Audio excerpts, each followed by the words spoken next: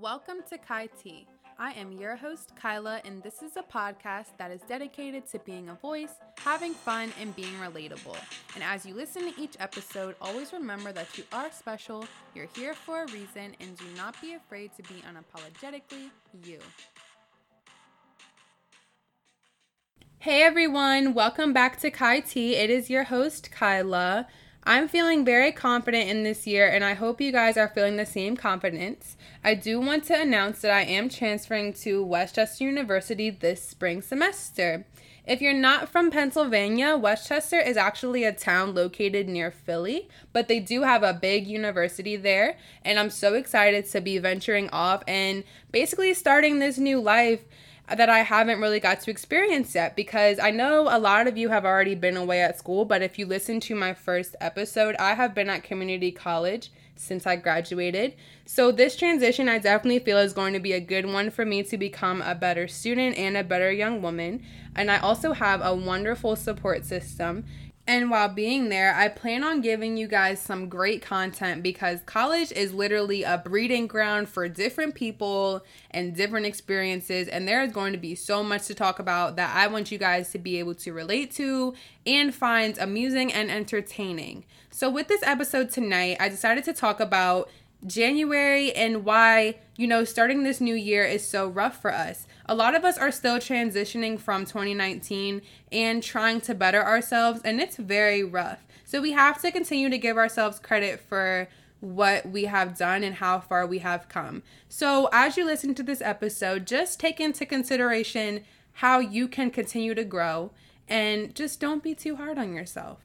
If you haven't already, remember to go ahead and follow me on my Instagram and Twitter. They have the same handle. It is at only1Kylah with the number 1 in the middle, and Kylah is spelled Kylah because there can only be one me.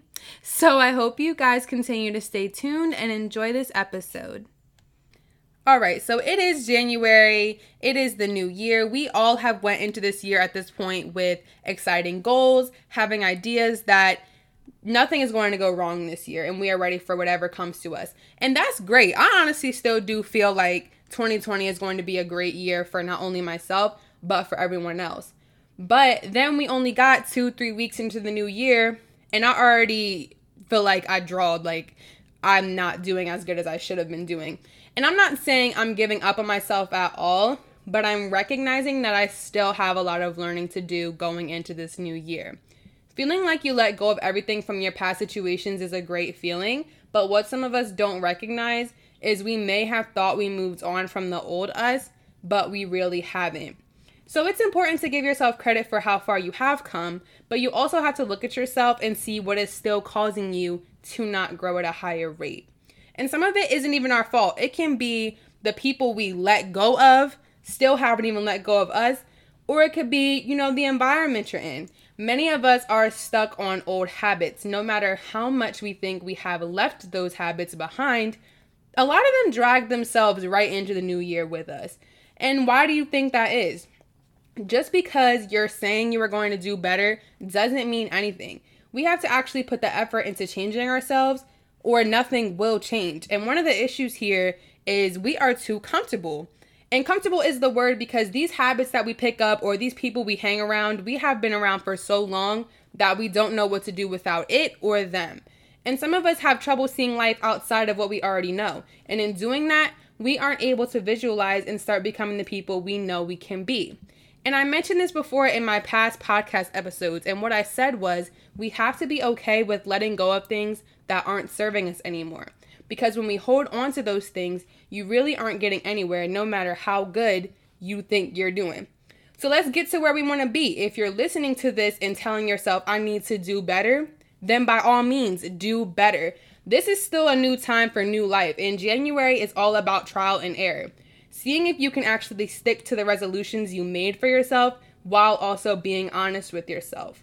If you aren't honest with yourself, you can't live and tell everybody that you're doing great when you're really not.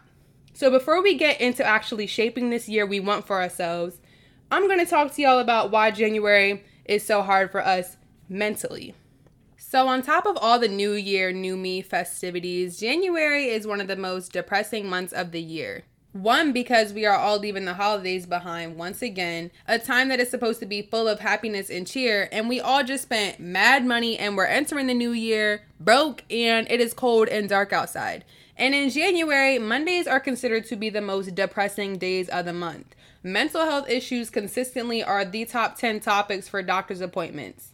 So seasonal affective disorder is a common form of depression related to shortening day length and a decrease in natural light. And that's something that a lot of us go through in the winter. A lot of us really get much more sad just because it is literally winter. And other conditions which are usually harder at this time of year, like anxiety, are also likely to trigger mental health issues in the early part of the year as we all return from holiday break. And summer seems so far away, and January always just feels like the longest month ever. So how do we get through this? It's important to find outlets for yourself when you are feeling down, because if you don't get up and do something, you aren't going to feel any better about the current situation that you're in. And one thing I told myself this year was to start doing things that I genuinely want to do and try. Because I feel like in the past year, I wasn't trying enough to put myself out there and do what makes me happy because I was worried about what someone else might think, or how even what I was doing would actually make me feel in the end. So I wanted to start putting that behind me, and I told myself there is no time to waste and I deserve to be happy just as much as you all do. So an example of this, and I'm going to tell you guys this personally, I do want to actually, start getting more into crystal healing and tarot cards, because I do think finding that healing within yourself as well as guiding yourself through future endeavors is important. And I've seen how this way of healing has helped others, and I wanted to start doing it too. And some people might think that's weird or it's useless, but that's them. This is me doing something that I want to do. And if any of you guys are also into those spiritual methods, I definitely would like to talk about it more and continue to expand my knowledge on it. So feel free to bring it up to me.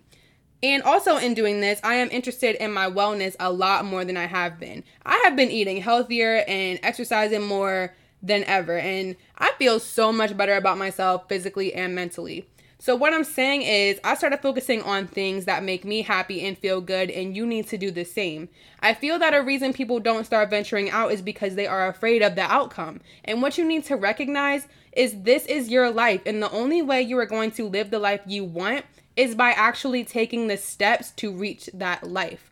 You can say you want to be more in shape, but if you're out eating every day or eating junk food, you are not doing anything about actually getting in shape. And it's the truth. And that's why manifesting the life you want and creating vision boards is at an all-time high right now. Because you have to actually speak what you want into existence and start creating the life you want. The more you hold yourself back, the farther you are away from being that person you want to be. And some of us might just, not even listen to this. Some of y'all are probably listening to me like, here she goes, she talking, blah, blah, blah. Y'all are the hard-headed ones.